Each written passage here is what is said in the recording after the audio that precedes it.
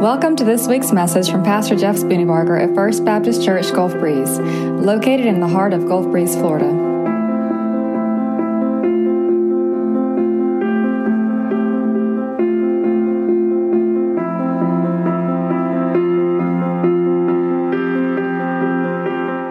So, have you ever thought about how far in your family line you have to go to see dysfunctional family?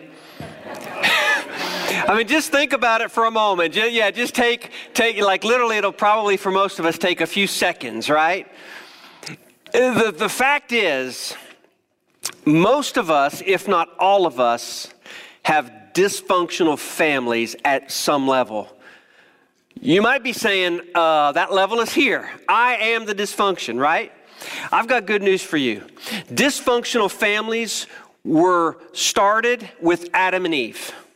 Dysfunctional simply means things don't always work right.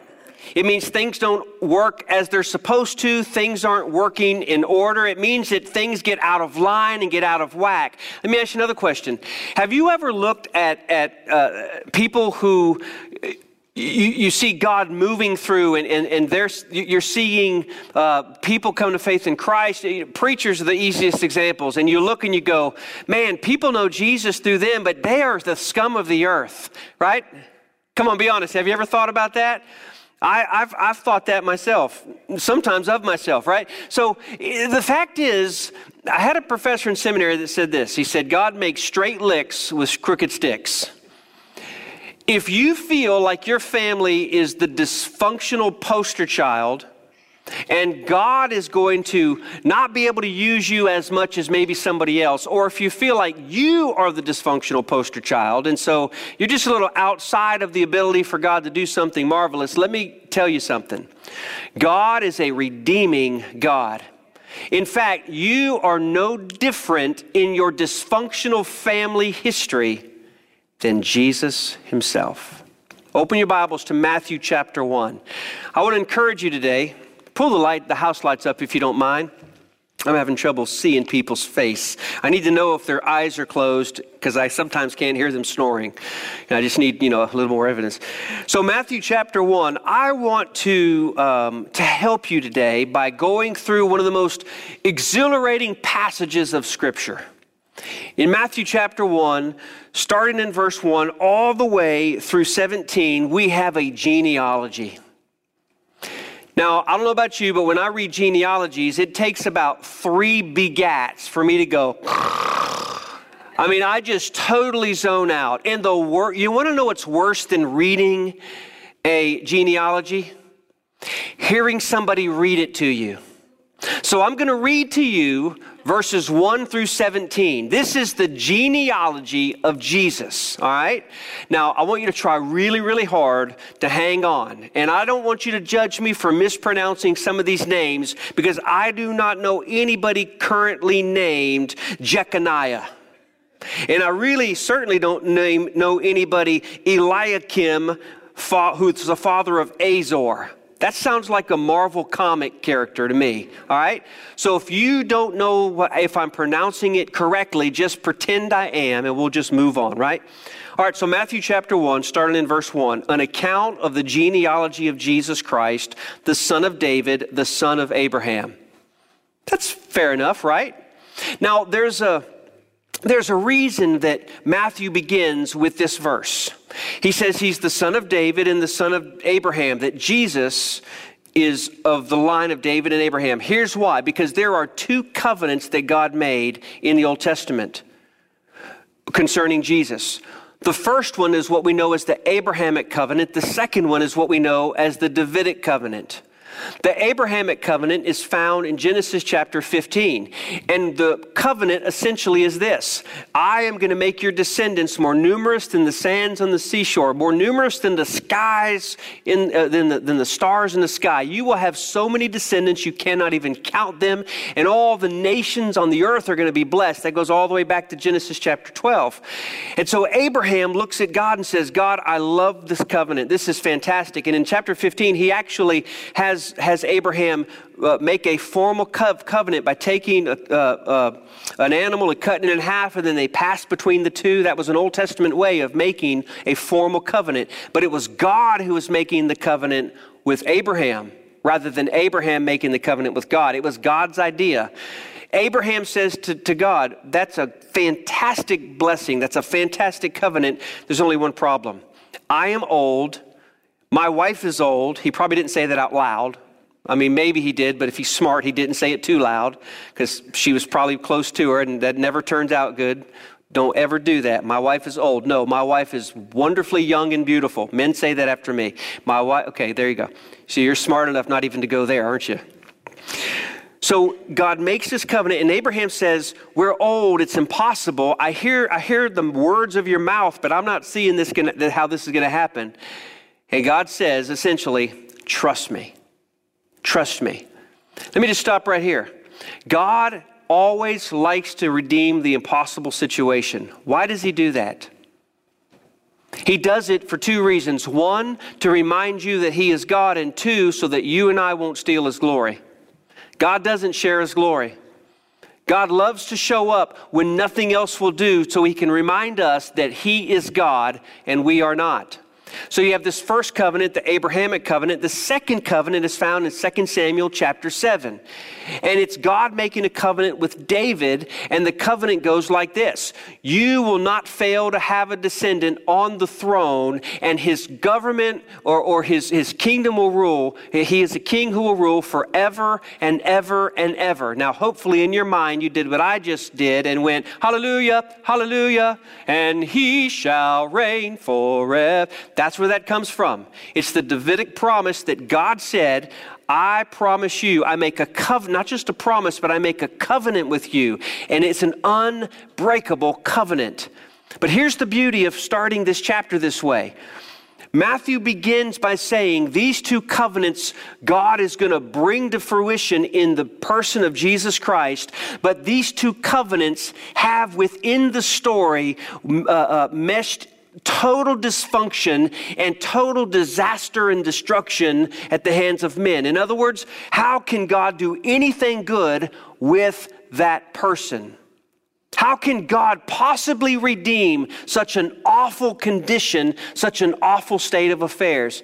Let me just switch to the punchline here, okay, folks? Your past does not determine who you are. The grace of God determines who you are. And if you are looking backwards thinking to yourself, I'll never be anything because of where I came from, you just need to stop and listen to what God says. God says if any man is in Christ, he's a new creation. The old is gone and the new has come. If you are in Christ Jesus, you have been redeemed from a former way of life that is a life of death, and you've been given life that is everlasting. Jesus said, I've come that you might have life and have it most abundantly. You've not just been given life, but you've given life. It's not necessarily said that way, but you get the point, right? Life beyond life you could ever know. So very quickly, let's look at this genealogy. I'm going to read it for you, just because I feel like I need you to wrestle with this, okay? Verse 2, Abraham fathered Isaac. Isaac fathered Jacob. Jacob fathered Judah and his brothers. Judah fathered Perez and Zerah by Tamar. Perez fathered Hezron. Hezron fathered Aram. Aram fathered Amminadab. Amminadab fathered Nahshon. Nahshon fathered Salmon. Salmon fathered Boaz by Rahab. Boaz fathered Obed by Ruth. And Obed fathered Jesse. And Jesse fathered King David. That's not so bad, right? I mean, that's not so hard to follow, but wait, there's more. David fathered Solomon by Uriah's wife. Solomon fathered Rehoboam. Rehoboam fathered Abijah. Abijah fathered Asa. Asa fathered Jehoshaphat. Jehoshaphat fathered Joram. That'd be a great kid name, by the way. I dare you, if you have a baby, name him Jehoshaphat. I double dare you. That's like naming your boy Sue, right? For the old people in the room, you know exactly what I meant. The rest of you, just let it, right? Asa fathered Jehoshaphat. Joram fathered Uzziah. Uzziah fathered Jotham. Jotham fathered Ahaz. Ahaz fathered Hezekiah. Hezekiah fathered Manasseh. Manasseh fathered Amon. Amon fathered Josiah. Josiah fathered Jeconiah and his brothers at the time of the exile to Babylon. Take a break. Just turn to the person next to you and say, we got 14 generations left. That's it. All right? Hang on for 14 more. That's it. Here we go, verse 12. After the exile to Babylon, Jeconiah fathered Shealtiel. You work on that one. Shealtiel fathered Zerubbabel. Zerubbabel fathered Abiud. Abiud fathered Eliakim. Eliakim fathered Azor. Azor fathered Zadok. Zadok fathered Akim. Akim, God bless you. Akim fathered, I don't know where that came from. Actually, I think it was a movie. Anyways, sorry. Again, ADD, blame it on that. Akim fathered Eliud. Eliud fathered Eleazar. Eleazar fathered Mathan. Mathan fathered Jacob. And Jacob fathered Joseph, the husband of Mary, who gave birth to Jesus, who is called the Christ. So all the generations from Abraham to David were 14 generations, and from David until the exile to Babylon, 14 generations. And from the exile to Babylon until the Christ, 14 generations. So what's cool about this is you have three sections of 14 generations, which of 14 generations is 7 and 7, right? So if you multiply 14, or if you add 14 and 14 and 14, how many you get? 42. 42 generations from Abraham until Jesus. When you're listening to this now, you're probably going, wow, man, this is just exciting stuff. But if you were a Jew and you were listening to this generations ago, you probably would have had some stories come to mind, because the Jews were known for passing down oral tradition. They were known for, matter of fact, most cultures were this way, passing down the stories of their forefathers and their forefathers' fathers. And so you would have recognized some of these stories. Now, we're not going to go through all of them, I promise, but let me just give you an idea of the gross dysfunction of the family of Jesus. Okay? Let's begin with Abraham.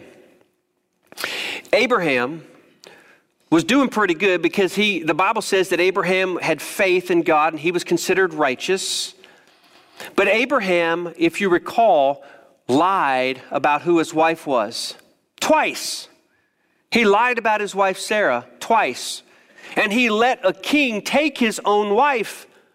And he almost caused the king to die. And when the king found out, he said, "Why'd you lie to me? You've brought disaster and calamity. Take everything that you want and get out of here." He was dysfunctional in that. He didn't actually really believe God. He believed God, but he kind of didn't believe God, because he said, "Lord, you tell me I'm getting this promise, and yet I'm barren." And God said, "I'm going to do it." "Okay, God, I'll trust you, but I'm old." His wife certainly did not believe, because his wife gave him a concubine to have another child, and that child was who? Ishmael. And so he was raising this child from the wife that was given, or not raising, but he had this child from essentially a concubine that his wife gave to him to fulfill God's promise, because God always needs us to help him fulfill God's promise, right? And then there was conflict between the two women, and so they ran out. And then finally, God gave them Isaac. So we're back square. So Abraham didn't have crazy dysfunction, but he also wasn't a saint. He had some things going on, right? Isaac, if you'll remember, was Abraham's only child in terms of from his wife Sarah. As such, he loved him differently. And the Bible says that somewhere around 12 years old, God said to Abraham, "Take your son," and he said it specifically, "your only son, whom you love, and offer him as a sacrifice to me." Now, I don't know what happened between when God said, "Take your only son," and when they started walking up the hill. But I do know that if it were me, I would have a sleepless night, wouldn't you? I don't know if he did or not, but I'm just imagining he wrestled with obedience or trying to run away, but nevertheless, he obeyed God and he walked him up the mountain. And the Bible says that his son Isaac looked at the father and said, "Father." Okay, he didn't say it that way, but I mean, he would have said, "Father, I see the fire and I see the wood for the sacrifice, but I don't see a sacrifice." And Abraham's only reply was, "The Lord will provide." And I'm thinking in the back of my mind, he might be thinking, "You're the sacrifice." The Lord will provide was the answer. Of course, you know the story. They got up on the top of the hill. He bound his son, put him on the altar, almost was going to sacrifice him. And God said, "Stop. Because I know that you haven't withheld your only son, whom you love, I have provided a sacrifice in the bushes." And he looked over, and inside the bushes there was a ram caught. And of course, they made the swap. Took the ram, put it on the altar, sacrificed the ram. And the whole point of that story is to give us a picture of what God was going to do. Now listen, beginning with Abraham, you had this promise that was given, and that promise would be fulfilled 42 generations later. You want to tell me that God is sometimes slow? That's slow. But God's slowness is only because we don't understand the full picture of what God wants to do. In the slowness of God, He's extending grace upon grace upon grace. You can believe that all of God's slowness is because He's seeking to extend grace to everybody who will receive His grace. And that's actually why I believe what is going on right now. Why hasn't Jesus come back to return and to take His church? Only because of the grace of God, so that all might know that Jesus Christ is Lord. It's His grace that's the only thing holding Him back. So here's the thing. Abraham was going to offer Isaac. God intervened, made a promise, and one of the really cool things about this story is this. Most scholars believe, and I've looked at it, and I believe it too because the evidence is pretty conclusive, that the place where Abraham offered Isaac is the same place where Jesus was crucified. It is the same place. Geographically, if you look at how the Scripture explains it, isn't that exactly what God tends to do over and over? What He starts, He comes all the way around in His own time, and He finishes. And I think that He does that to remind us, this is not an accident. This didn't just happen. It has been in my heart from the very beginning to redeem a lost people. So you have Abraham, you have Isaac, and then Isaac had two children, he had a bunch, but Isaac's two children that we really look at is who? Jacob and Esau. There was struggle.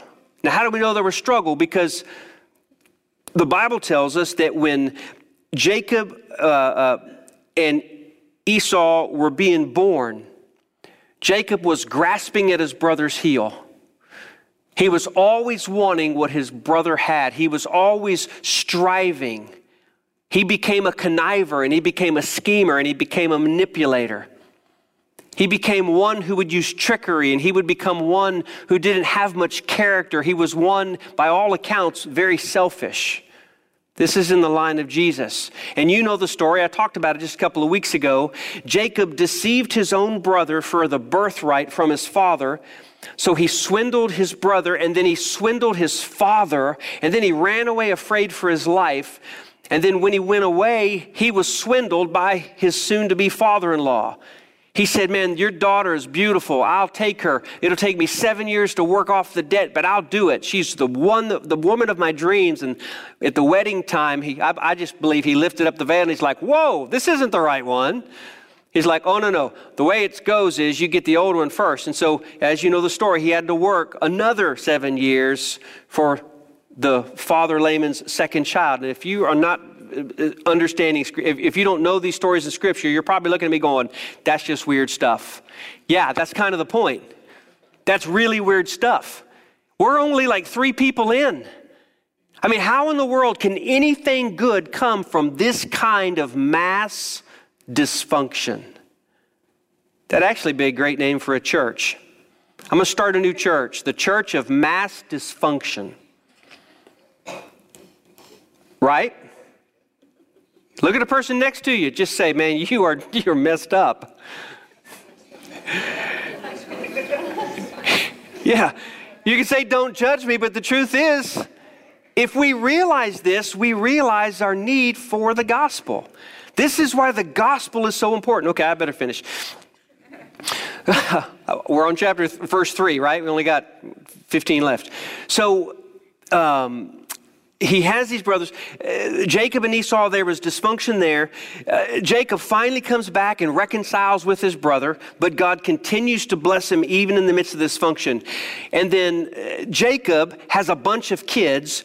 One of the sons is Judah. And if you know the story of Jacob, Jacob had Benjamin and Jacob had Joseph, and you have all of these brothers, and they fought against each other, and Joseph got a coat from his father because his father loved him a little bit more, right? When Christmas comes around, Joseph got the bigger gifts, right? Everybody else got 3 gifts, he got 10. I mean, there was obviously some animosity between the brothers. One of those brothers was Judah, and Judah had a dysfunctional family as well. In fact, you and I would say this is really dysfunctional, because this is the first verse in this whole lineage that Jesus begins to introduce 4 women. Now, ordinarily, you wouldn't introduce 4 women in a genealogy. You wouldn't want to do this because this was a very patriarchal society, and so you'd want to keep all the questions out.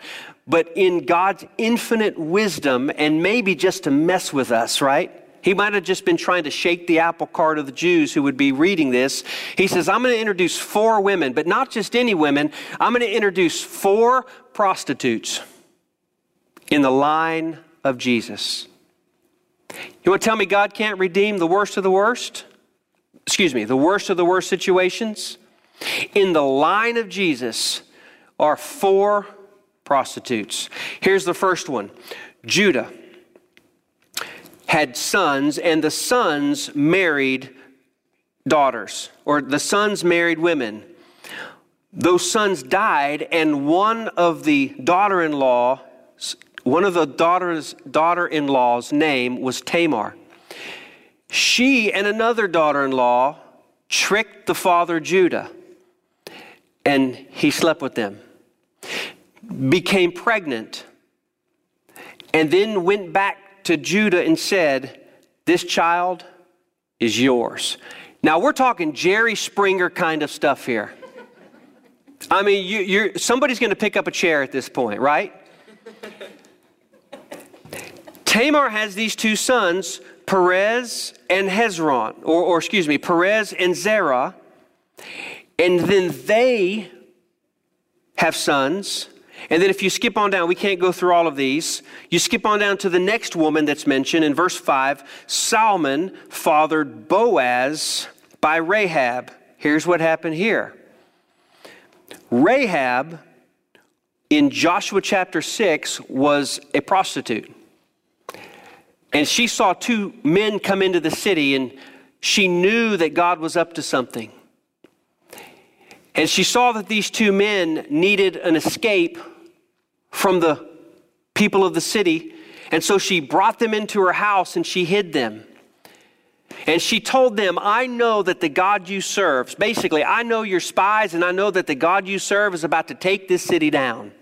And I know that everybody in this city is going to be punished, and God is going to give you this city. I'm rescuing you, and the only thing I ask in return is that you save my life and my family's life. The 2 spies made a deal with her. They said, look, if you tie this cord outside your window, and if you make sure that you are inside the house under the protection, there is, by the way, some beautiful picture, beautiful symbolic meaning to that whole thing. We don't have time to talk about it now, but if you stay inside of the covering of this home, when God gives us this city, you will be spared. If you go outside of the home, you'll not be spared. But if you stay in here, that scarlet thread, ding, ding, ding, ding, ding, that will keep you safe. And sure enough, the city was conquered. God gave the Israelites the city. Remember, the walls of Jericho fell down, right?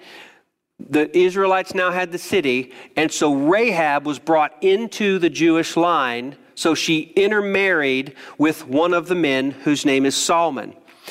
And they had a kid by the name of Boaz.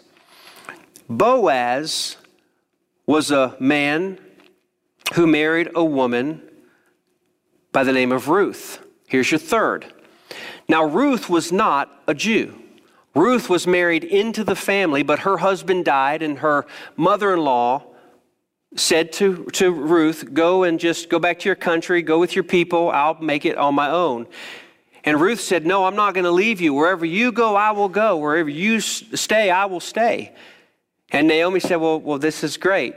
Well, Boaz sees them working in the field, and he takes it upon himself to fulfill the responsibility of being Ruth's kinsman redeemer.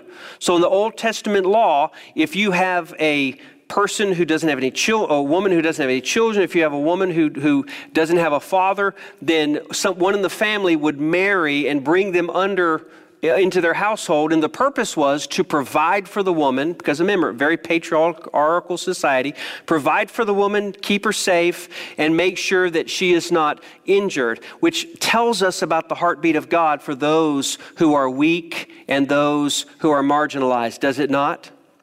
This is the gospel.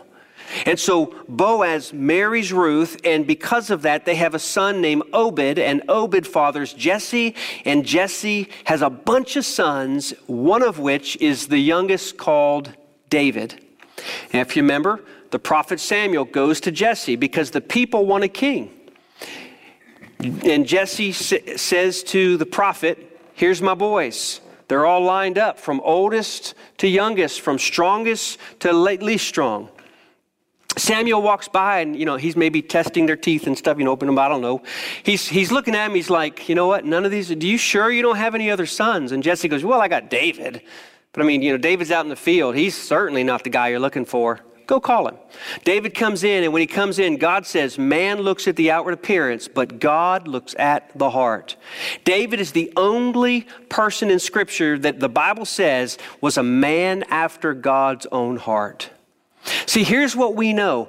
Just because there's a history of dysfunction doesn't mean that God is not going to rise up inside of that family line some people who are righteous and some people who will have faith in what God says. But even those people who are righteous will still fall at some points. Because there's none of us who are righteous. There are none of us who are perfect in every way. And so this young man David finally becomes king, and as king, he rules well, except for he's on his rooftop one night and he looks over and he sees this woman named Bathsheba. And the Bible says that it is the wife of Uriah. This is the fourth woman. He looks down and he says, go get her for me. She comes in, he sleeps with her, and she becomes pregnant. Now, you know the story too, right? So let me see. So far, we've got liars, we've got murderers, we've got thieves, we've got prostitutes, we've got all kinds of indiscretion. I think it's safe to say by this time, the obvious is Jesus would come from a different line. But God is the great Redeemer. It's what God does. You know the story. The child dies. Bathsheba gets pregnant again, and she gives birth to a son named Solomon. Solomon becomes the wisest king, the richest king that the nation has ever known or seen. In fact, the richest and wisest ever in the history of the world, I believe, even until now. God blessed him and blessed him and blessed him, but even Solomon went on the wrong path. The Bible tells us that Solomon's downfall was his many wives. He went from nation to nation to nation collecting women as his wives. He had so many wives, I don't know how in the world he thought this was a good idea. And I'm not being ugly, I'm just saying, seriously, does anybody think that having 700 wives is a good idea? Or could you imagine 700 husbands? Could you imagine cooking Thanksgiving dinner with 700 women in the kitchen? Right?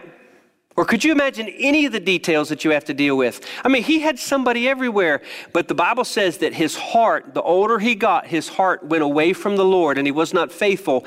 And he started to build idols and altars to the gods of his wives. So his heart turned from the Lord, and as a result, it brought calamity upon him. Here's what we know. In every single one of these men and in every single one of these women, they were most of them, or at least a portion of them, were faithful in some ways, and yet they failed in other ways. God blessed them and God dealt with them according to his promise, but also according to their obedience. If you continue all the way down the line, I'm going to tell you about one other.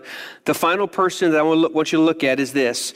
In verse 11, and Josiah fathered Jeconiah and his brothers at the time of the exile. Jeconiah is important here because Jeremiah 22 tells us that Jeconiah was wicked, and because of his wickedness, God said to him, it will be as if you were childless, and none of your descendants will ever be on a throne.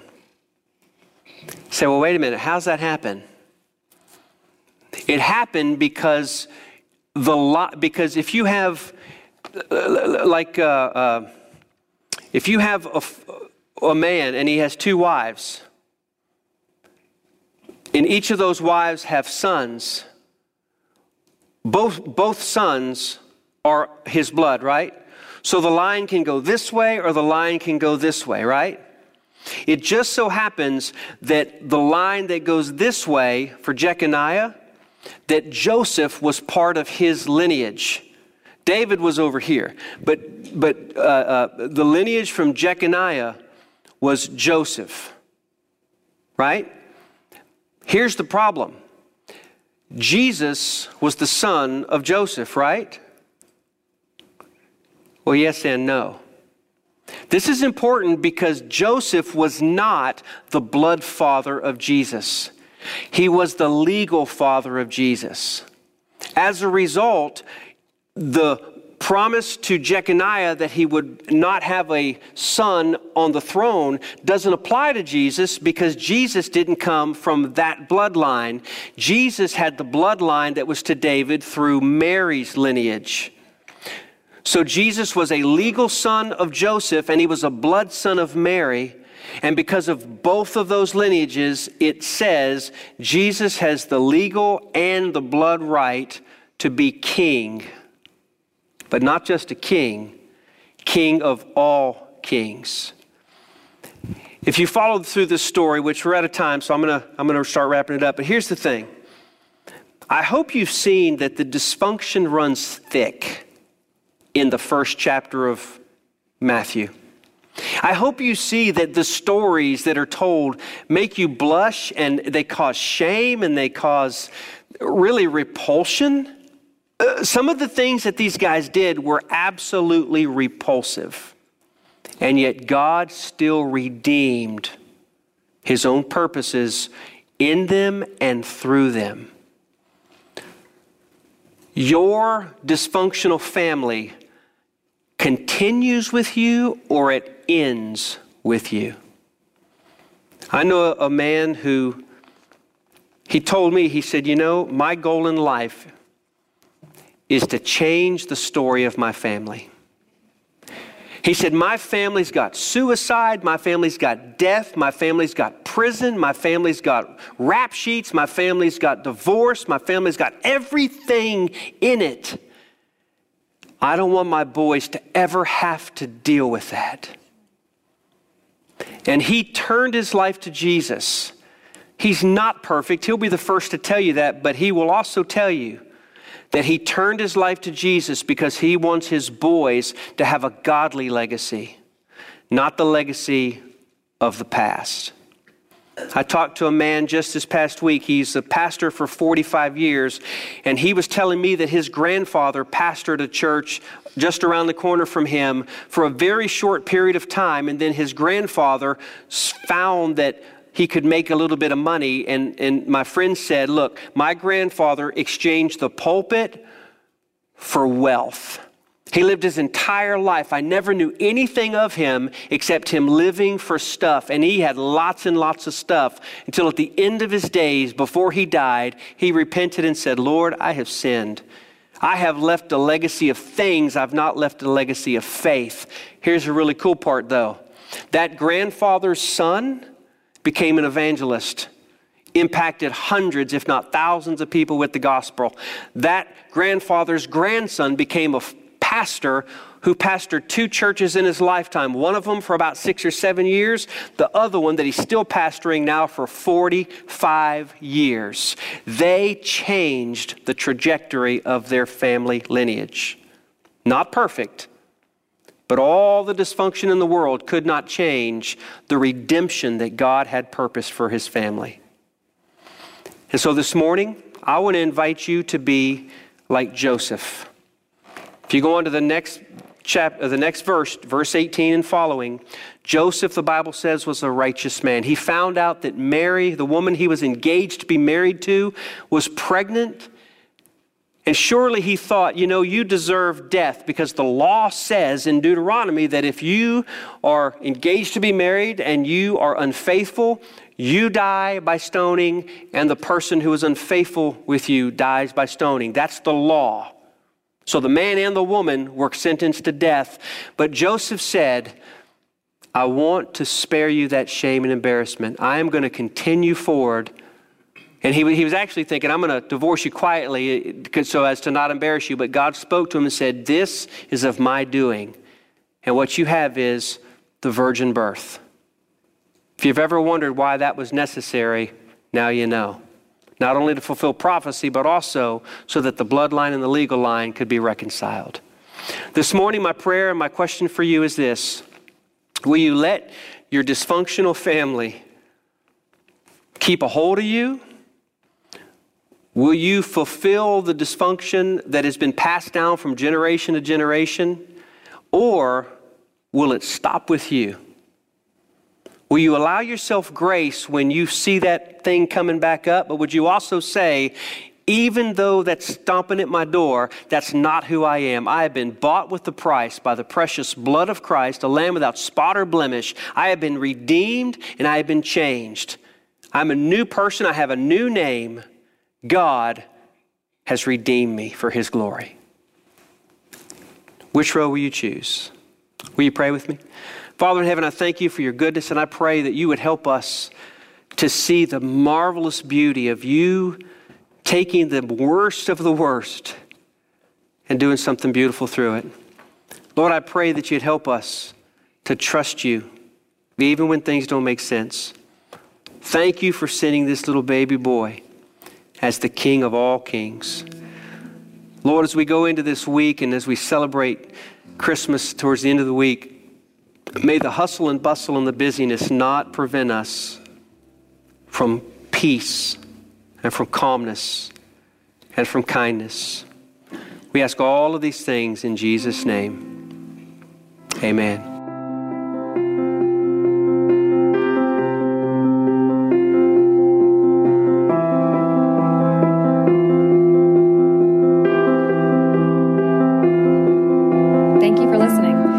Find out more about First Baptist Church Gulf Breeze at fbcgulfbreeze.org.